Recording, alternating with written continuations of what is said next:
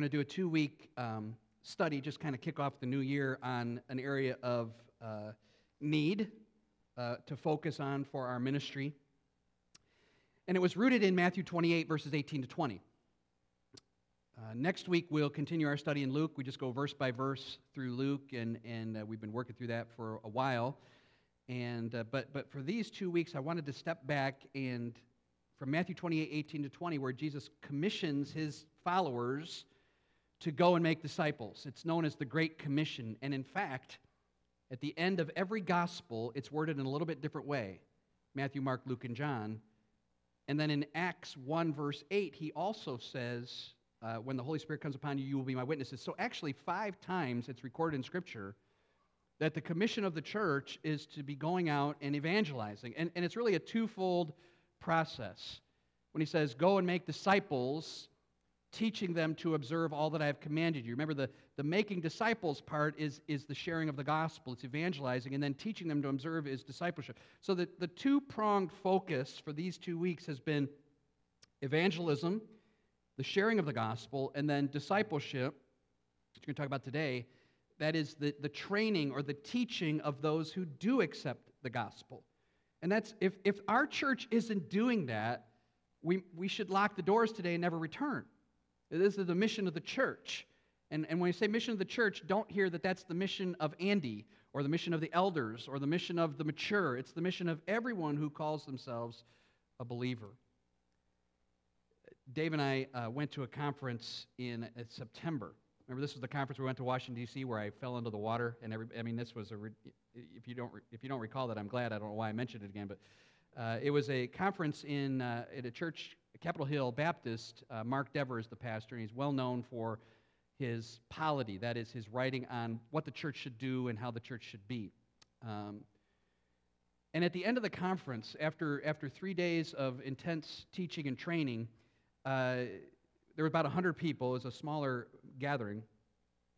Mark Dever wanted everybody in the room to go around and say what they learned and what they were going to take home, to give him some feedback as to what was the main focus.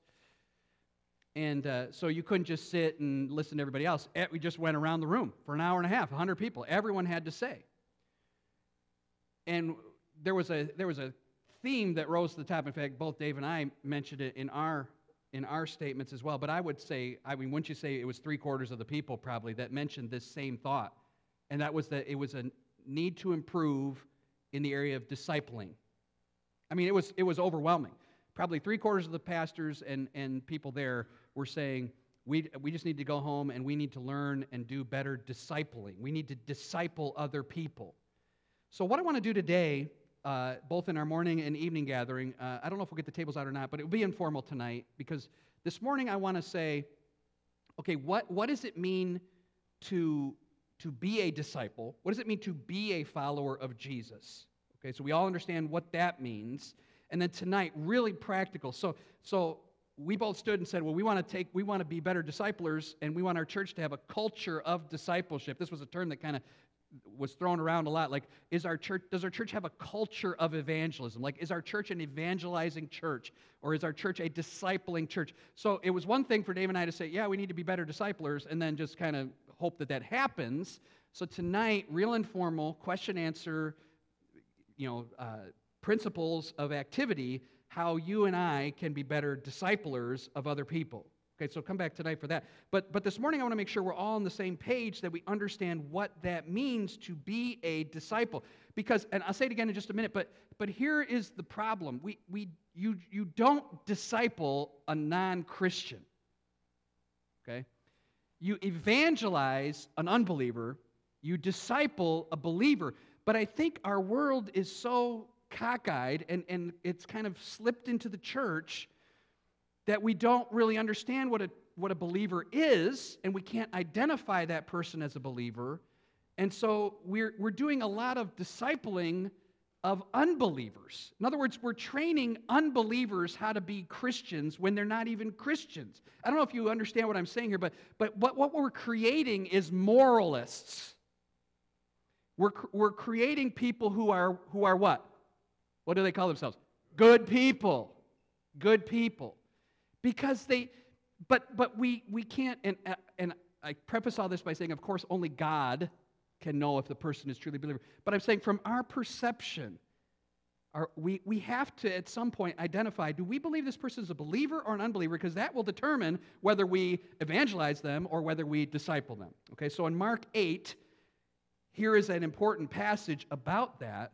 So it's actually going to be shorter this morning and longer tonight. Shorter this morning, longer tonight, because it's more of a, okay, now we understand what a believer is, and we can identify believer, unbeliever, at least from our limited perspective, not from God's sovereign understanding. But then we can say, okay, we're going to evangelize this person, we're going to share the gospel with them, but we're going to disciple a believer. We're going to train them now how to live like Christ. Mark 8, verse 34. A brief section, just 34 to 38.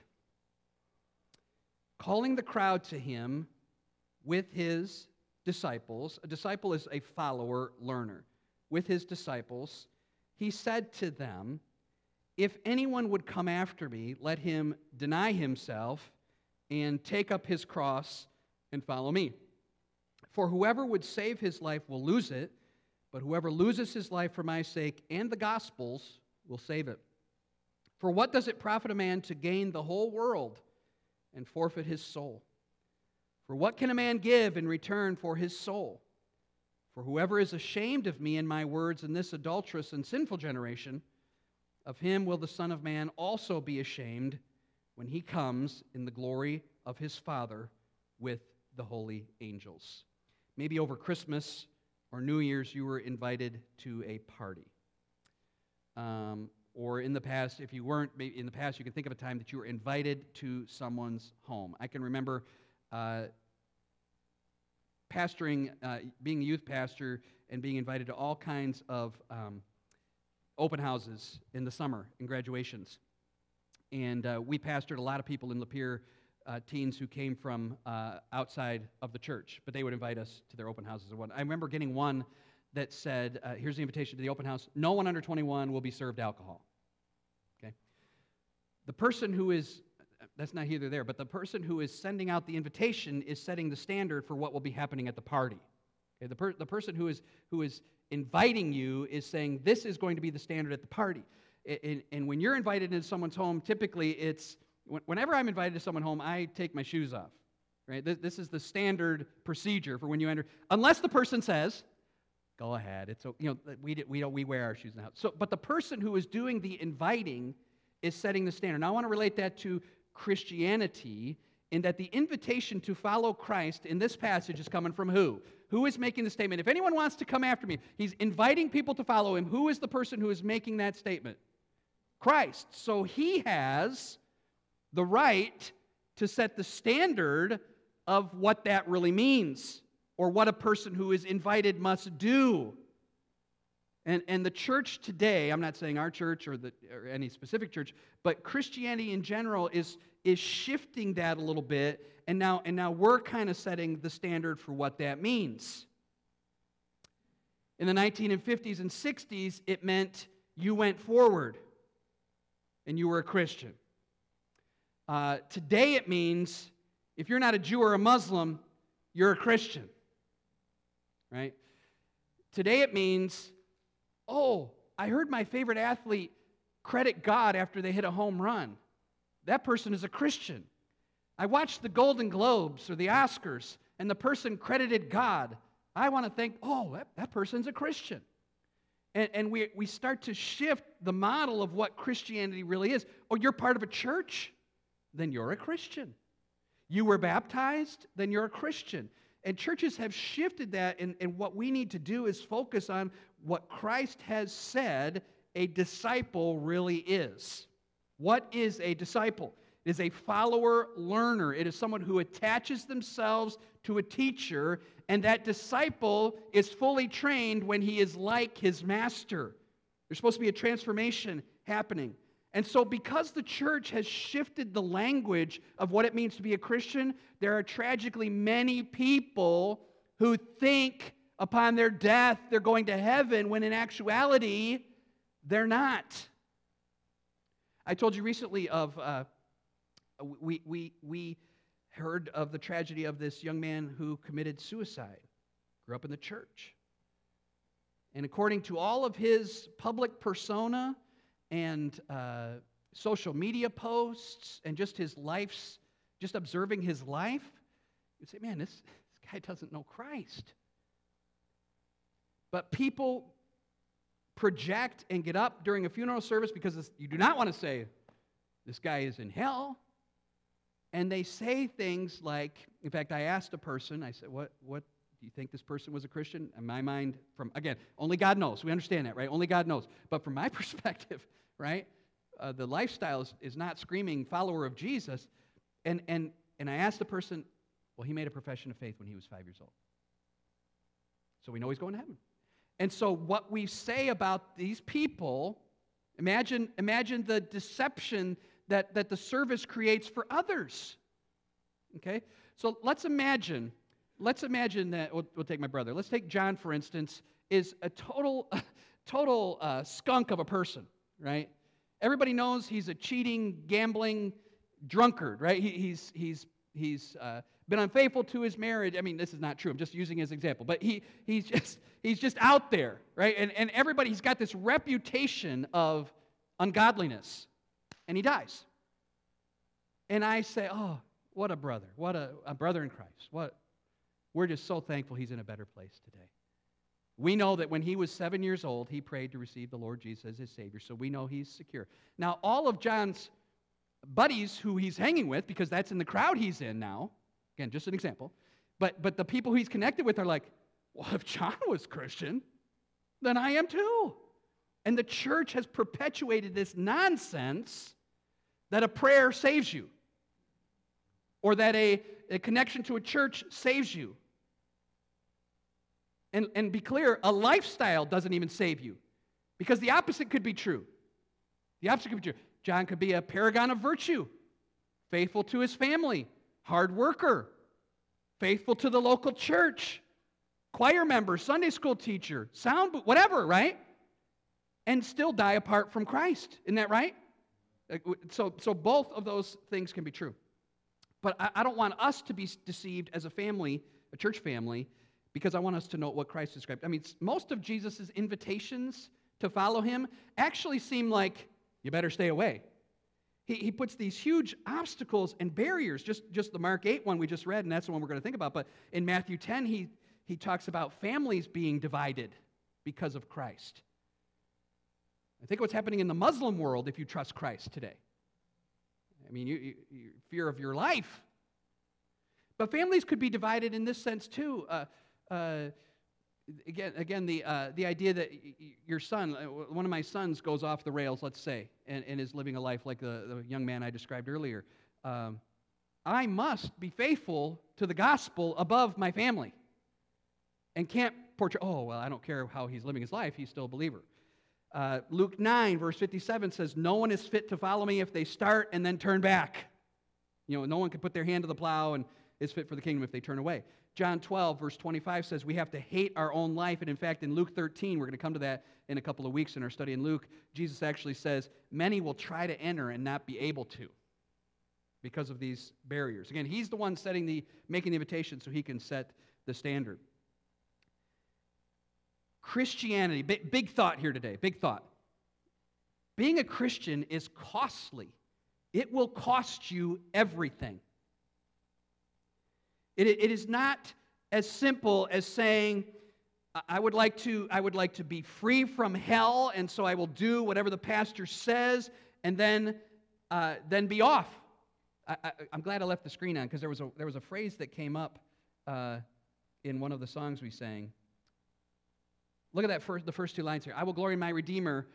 My life he bought, my love he owns. This is 1 Corinthians 6, really, right? He has purchased me, and my life is not my own. I now belong to him. But a lot of people want to come to Christ, no more hell, and then live like hell, basically. I don't mean to curse, but you know what I mean. I want to live however I want, but at least I know I'm not going to go to hell when I die. It's a tragic misunderstanding. It's more than that. It's deception that Satan has provided. Being a Christian is costly. It costs our whole life. It may cost family relationships. But Christ makes that very clear. Jesus called the crowd to himself in our passage, and some of his disciples are with them. And there is great gravity and weight to the message here. Jesus is about to unveil what it really means to be in the way with him, what it means to follow him, and what are the demands.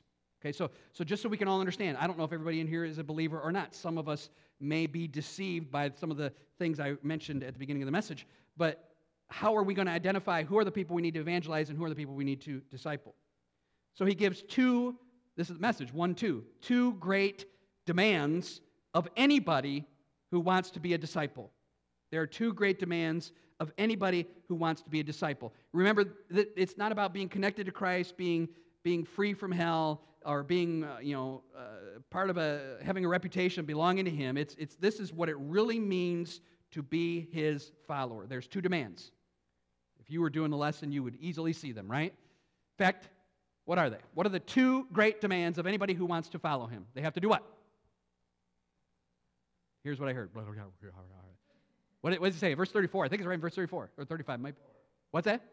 Well, what's the passage say, though? That's true, but how does Jesus word it? How does Jesus word it in verse 34?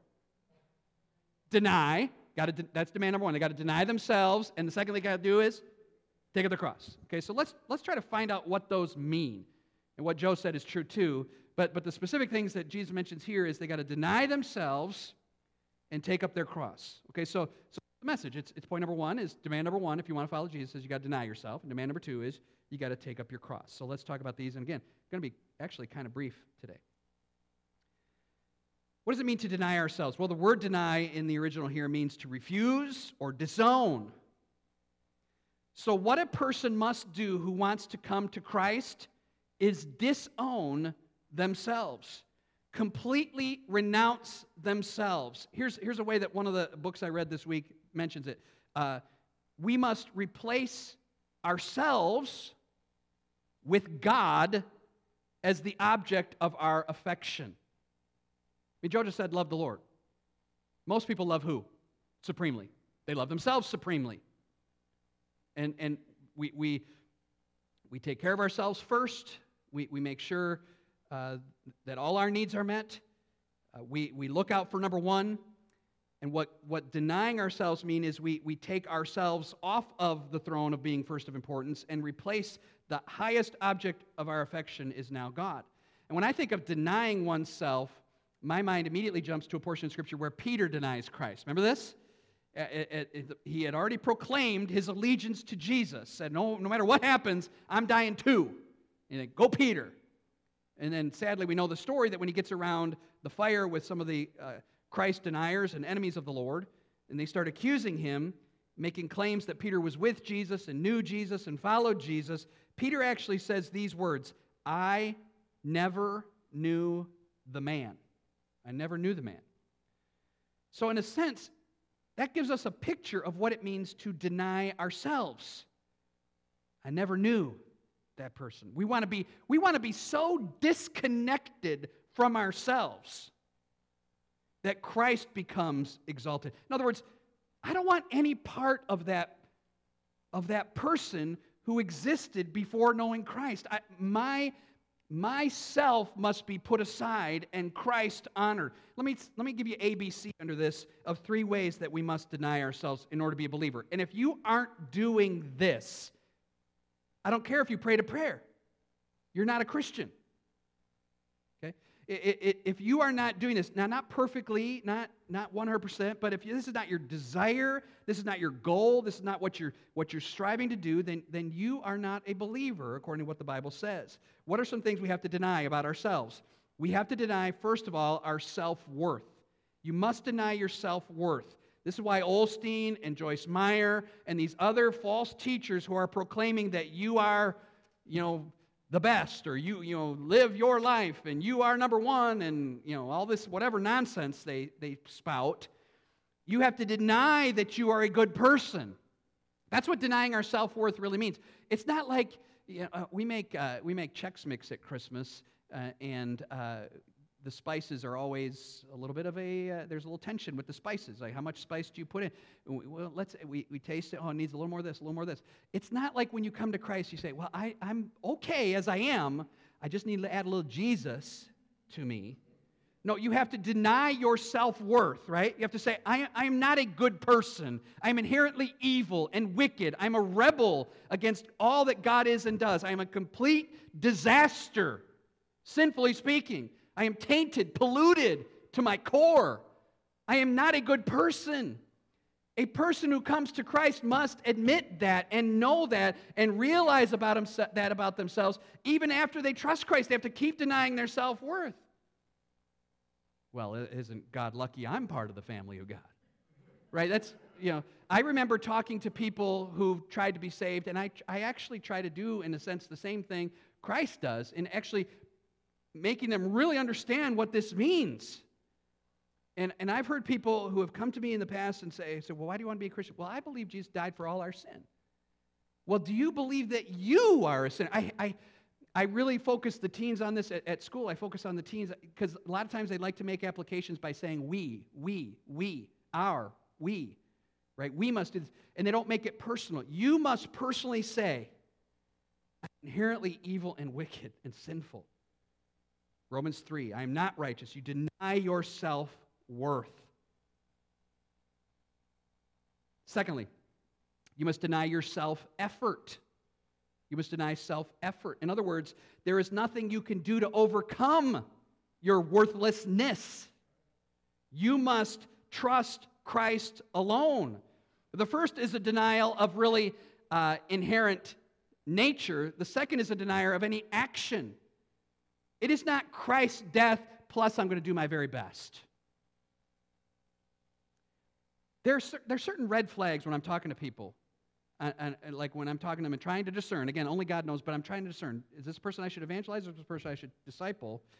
I look for these red flag words, and one of the red flag words is, I try to do my best. I try to do my best. And that always strikes me as, no. Because you're trying to earn, you're trying to work, you're trying to secure God's favor in some way apart from Christ alone. We sang the song about standing in His presence in His righteousness. You have no righteousness to stand in. Okay, so we must trust Christ alone. Deny our self-worth, deny our self-effort. And here's where most Christians agree on these first two things. This one is a little stronger. I also got to deny my self-will. Okay? That means my plans, my agenda, my goals for my life are now replaced by Christ's. This is not the type of invitation that most of the world offers unbelievers. It's disheartening to think of churches with so many resources. When attending these services, it's like you're attending it's almost like going to the Palace or going to Cobo Hall. I don't even know if that's a place anymore. But you're going to these luxury stadiums almost. It's almost like lights, camera, gospel. But the gospel isn't the gospel. It's Jesus wants to give you a new job. And isn't Jesus our... And the songs are like, Jesus is my boyfriend. And not really, but the idea is, oh, what a Jesus is my lover, and I don't mean like that, but you know what I'm saying. I'm getting a little flustered, but it disheartens me to think, you got all that resource, you got all that money, and you can't just get a guy up there to say, this is what the Bible says about the gospel. You got to deny yourself. They're afraid to say that because the stadium empties when they say, because it emptied when Jesus said it. He fed 25,000 people. It says 5,000 men and children. The estimates are 20 to 25,000 people. They came back the next day because they liked what they ate. And then he said, you got to partake of my flesh and blood. And they gone. Seriously. So where Jesus turns to Peter and says, are you guys leaving too? Stadiums will empty if this gospel is preached. We don't want the church to be emptied, but we're not going to preach a gospel that says, you're okay, I'm okay. Come to Christ and He'll save you, without any sort of emphasis on what Christ has said, denying our effort, denying our will, denying our worth. There's much controversy over this phrase. Well, isn't this lordship salvation? Right? Well, who are we accepting? People use this term and they really don't understand what they're saying. Well, I accepted Christ into my heart. And we understand that terminology, but if you're talking to an unbeliever, they'd be like, what in the world are you talking about? Accepted Christ into your heart. But who are we accepting when we receive Christ? Are we just receiving the dying Lamb, the Savior? Or are we receiving the eternal Lord too? You're right. Well, it's almost like you come to, this is what's propagated a lot, folks, even in churches like ours. You can come to Christ, and then kind of later, you'll really acknowledge Jesus is the one in control. And you'll eventually get to that point. And yes, there is a growth trajectory, but if you don't come to Christ at the moment you come to Christ and the person's saying, hey, your life's totally going to change now. Your plans are over, your agenda's over. Doesn't mean I got to quit my job and join a monastery, but it means whatever the Lord imposes on me through His Word is now my mantra. It's not, this is what I'm going to obey. And a person says, well, I don't want that. I just wanted to be free from hell. Oh, that's okay. You can be free from hell today, and then you can kind of get into this later. That's heresy. That's heresy, and it's a false gospel. Paul says in 2 Corinthians 4, we renounce those hidden things. Boy, it'd be nice to put on the check mark, 5 people got saved today. Well, where are they? They didn't join the church. They didn't become baptized. They're not being discipled. That's because they're still unbelievers. The only way to enter into a relationship with Christ is to accept Him as our Savior and crown Him as our Lord, and then yield to His sovereign authority. Y'all just sang it. My life He bought, my love He owns. Did you mean that? Or is it just a nice little tune that we sing? Real Christians mean it. They don't live it perfectly, but they desire it. They mean it. We don't only accept the blessings of His salvation, but we give charge to Jesus in all areas of our lives. Nothing we can do, nothing we have achieved can merit salvation. This is what a true follower acknowledges. And let's say I was going to Tim Hortons, and I saw a guy reading his Bible. I do a lot of study up there. And I saw a guy reading his Bible too, and I went to him, I said, tell me how you became, are you a follower of Christ? Oh, yeah, I am. And I said, tell me how you became one. Let's say someone asked me that. Like the very first thing you would say is, I am a sinner, and I needed Christ alone to save me, right? That is the truth of the gospel. And if you start with anything else, there's at the very least confusion, right? I've always been a Christian. Confusion, impossible, right? Or, I'm trying my best, these other red flags. Folks, please be certain that you have denied your worth, effort, and will before the Lord. That is what true followers of Jesus do. Second demand is to take up your cross. Take up your cross. Here's a first century image that we might not truly grasp, because for us, the cross is simply jewelry. I don't think there's anything wrong with wearing a cross as jewelry. I was a little put off one time when I went to the old family bookstore. It's now Lifeway, but the old family bookstore, this might have even been in Flint, and they were selling in a bowl next to the cash register, almost like an impulse buy, these wooden crosses. It was called the Cross in My Pocket. And I read the little insignia there, and it was almost like a magic charm. I carry this cross in my pocket, and like, huh? And what is this, an idol? So we tend to look at it as jewelry, or even we might think it's some sort of inconvenience or hardship that we have to, quote, bear. I'm borne my cross. I have a husband that won't pick up his dirty clothes. That's my cross. We kind of minimize it in that way. Maybe not so silly, but you understand what I mean.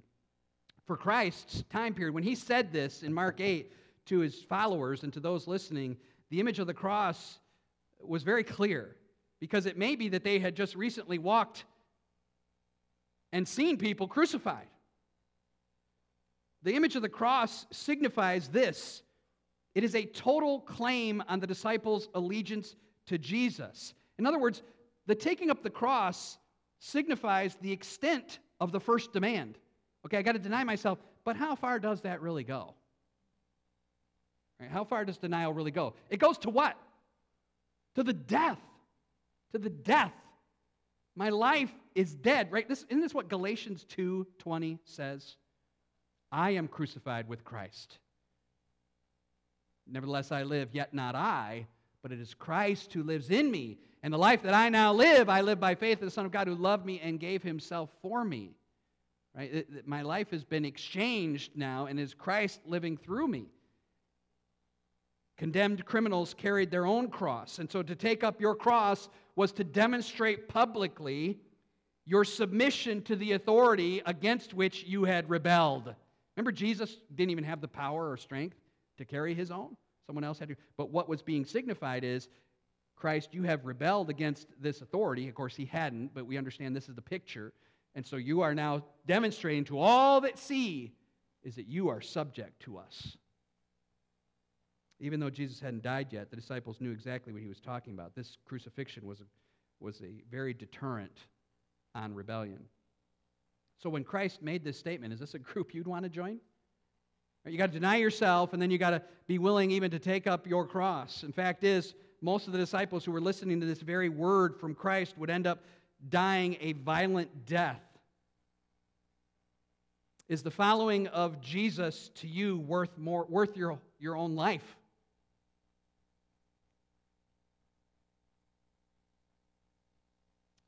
This is how the gospel is offered. Okay, we have to clarify, because this is the dichotomy between Christianity today and what the Bible really teaches. The gospel or the eternal life which Christ is offering, the invitation to be his follower, is not offered to you so that you come and get everything. It's offered to people who are willing to give up everything. See the difference? It's not, oh, you come to Christ and you're going to get. That's usually how the gospel's presented. Here's how the gospel's usually presented. Do you want to go to heaven? That's how the gospel's usually introduced. Do you want to go to heaven? Remember how many times I've told you this? I've probably told you this 100 times. I could go to the 6th grade class, 5th grade class at school and say, does everybody want to go to heaven? Yeah. Okay, we'll do 20 jumping jacks. And everybody would do whatever is next in the blank. Do you want to go to heaven? Here's what Christianity has done for 50 years. Do you want to go to heaven? Pray this prayer after me. Dear Lord, I know. Yeah. You're good. And there's no understanding of, do you understand the commitment and the cost? That's why Jesus said, no king goes out to war without considering how much it's going to cost, unless he get out in the battle and fail. No person building a tower starts without first figuring out the details. Can I finish? Yet we want to invite people to Christ without telling them what the goal line is. And so we're deceiving people into having this false confidence. True believers realize there is nothing worth hanging on in their lives in order to have Christ, even family. Relationships, there's nothing worth hanging on to. Why would anyone want to do this?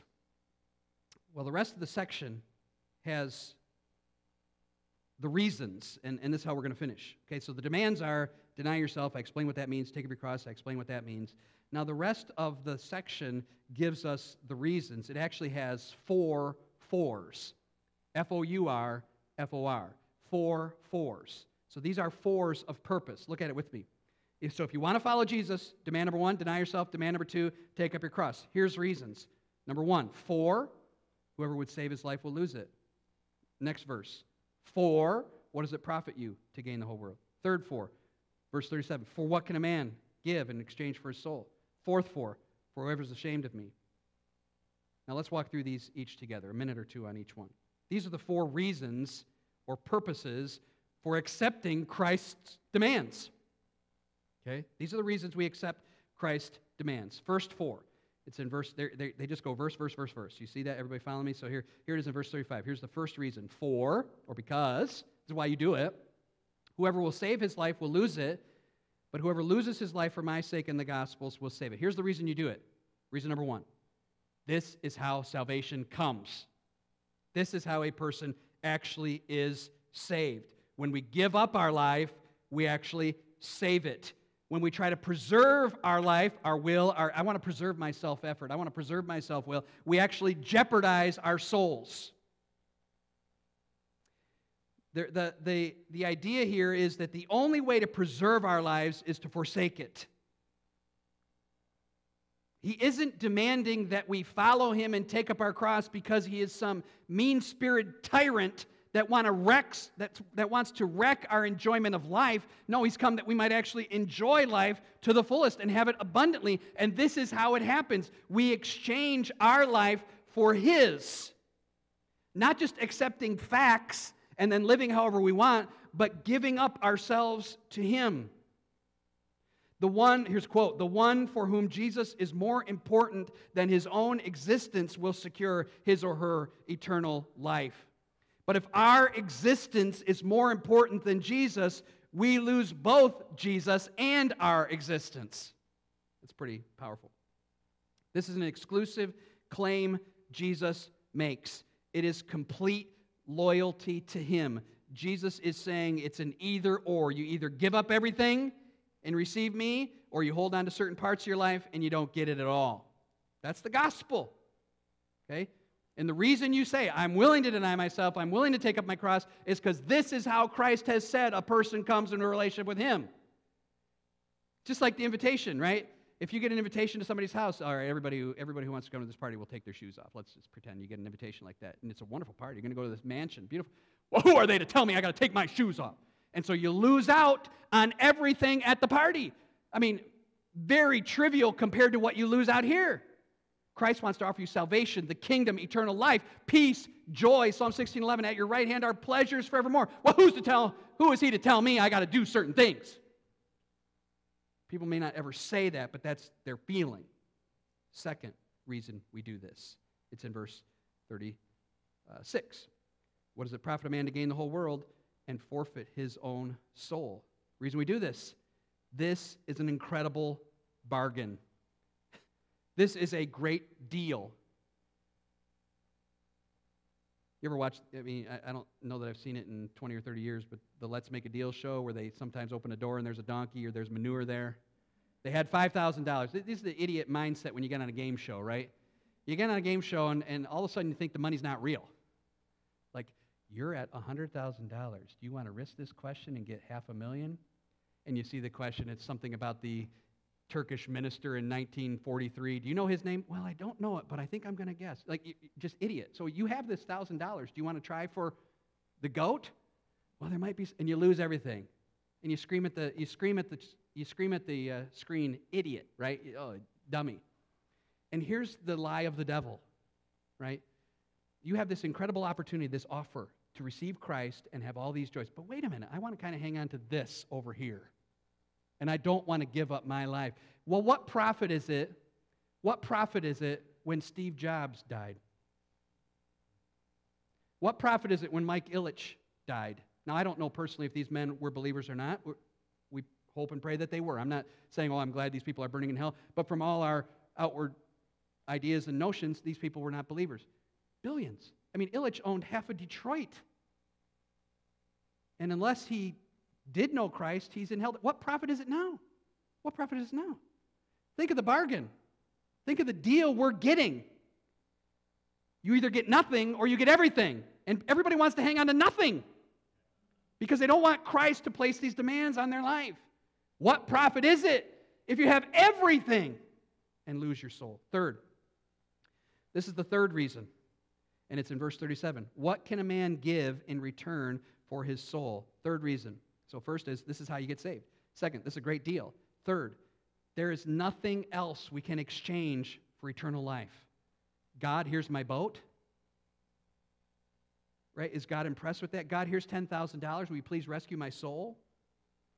There is nothing a person, even if they could gain the whole world, that they could give in exchange for the soul. The exchange is not giving something to Christ. The exchange is Christ for us. We read it in Titus chapter 2. He has redeemed us. He has become sin for us, 2 Corinthians 5:21. And the fourth reason, and I said we'll be quick, but here's the fourth and last reason. For whoever is ashamed of me and my words in this adulterous and sinful generation, of him the Son of Man will also be ashamed. First, the fourth reason, this keeps us from being rejected by him. When we refuse to reject ourselves and demands of discipleship, what we're basically saying is we are ashamed of Jesus and his hold on our lives. And then in the future, he will then reject us. This is what a true believer is. Can I encourage you? I want to really encourage you to stop looking at your loved one. And I'm not saying this about a specific person. I'm just thinking in general because we're all tempted to do this.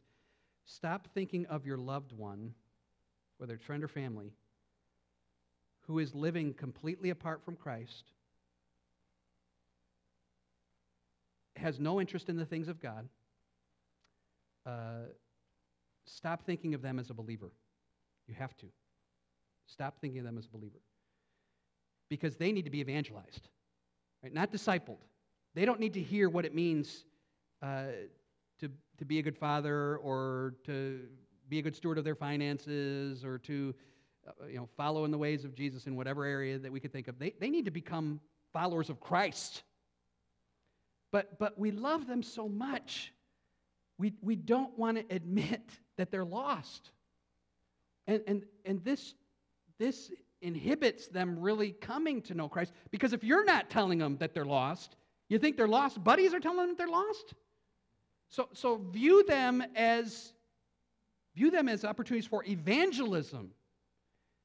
And then tonight, we'll talk about this, then look for people who are admitting these things. Again, not perfectly, we're all working not to earn it, but we're moving in that direction to be better self-deniers. We know that's the case, but we still sometimes sin, and we replace Christ with ourselves from time to time, but our desire and goal, so look for that person to train and teach and disciple to become more like Christ. Let me make some quick applications before we quit. First is, anybody can come to Christ. Whoever, anyone, verse 34 says, anyone would come after me.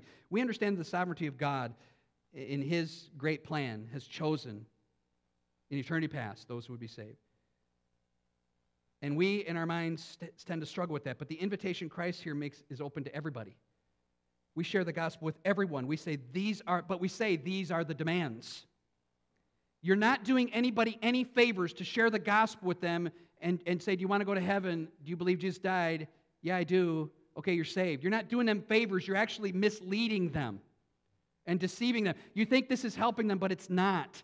You must say, well, I'm glad you believe that, but do you understand the demands that Jesus makes are very high? You actually have to deny yourself, take up your cross, and I don't see you even attending church, you might say to these people. I don't see that you have any interest in things of God. I don't care what you believe factually. Your life isn't saying this. I love you, and I love you so much that I'll tell you this in love. That's helping a person. And that may divide family. That may divide friendship, right? That's what the gospel does. But you're not helping.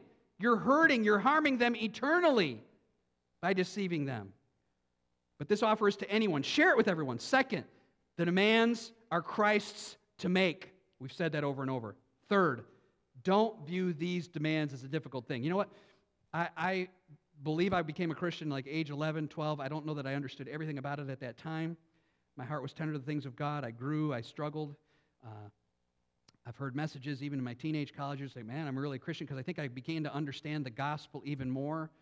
Now I understand as much as I can to this day, and I probably understand more in the future, what Christ's demands are to me, to deny myself and follow Him and take up my cross. And I struggle from time to time, but I never have thought that's too hard, in a sense of I don't want to do that, or that's not fair. I've never thought that, because the rewards are so worth it. Like I said, why would I want to hang on to myself when I can have all that Christ offers?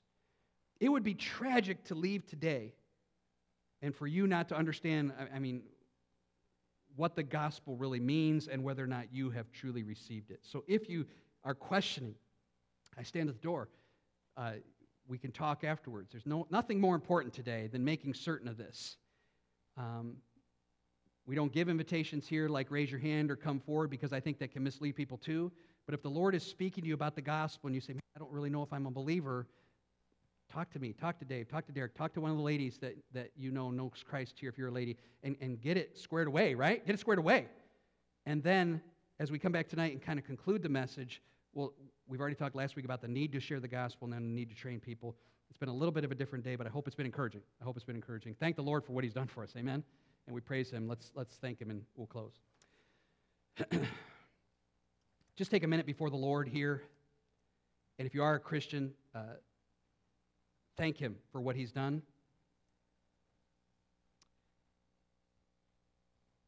And recommit yourself to saying, God, I deny myself, I take up my cross, I'm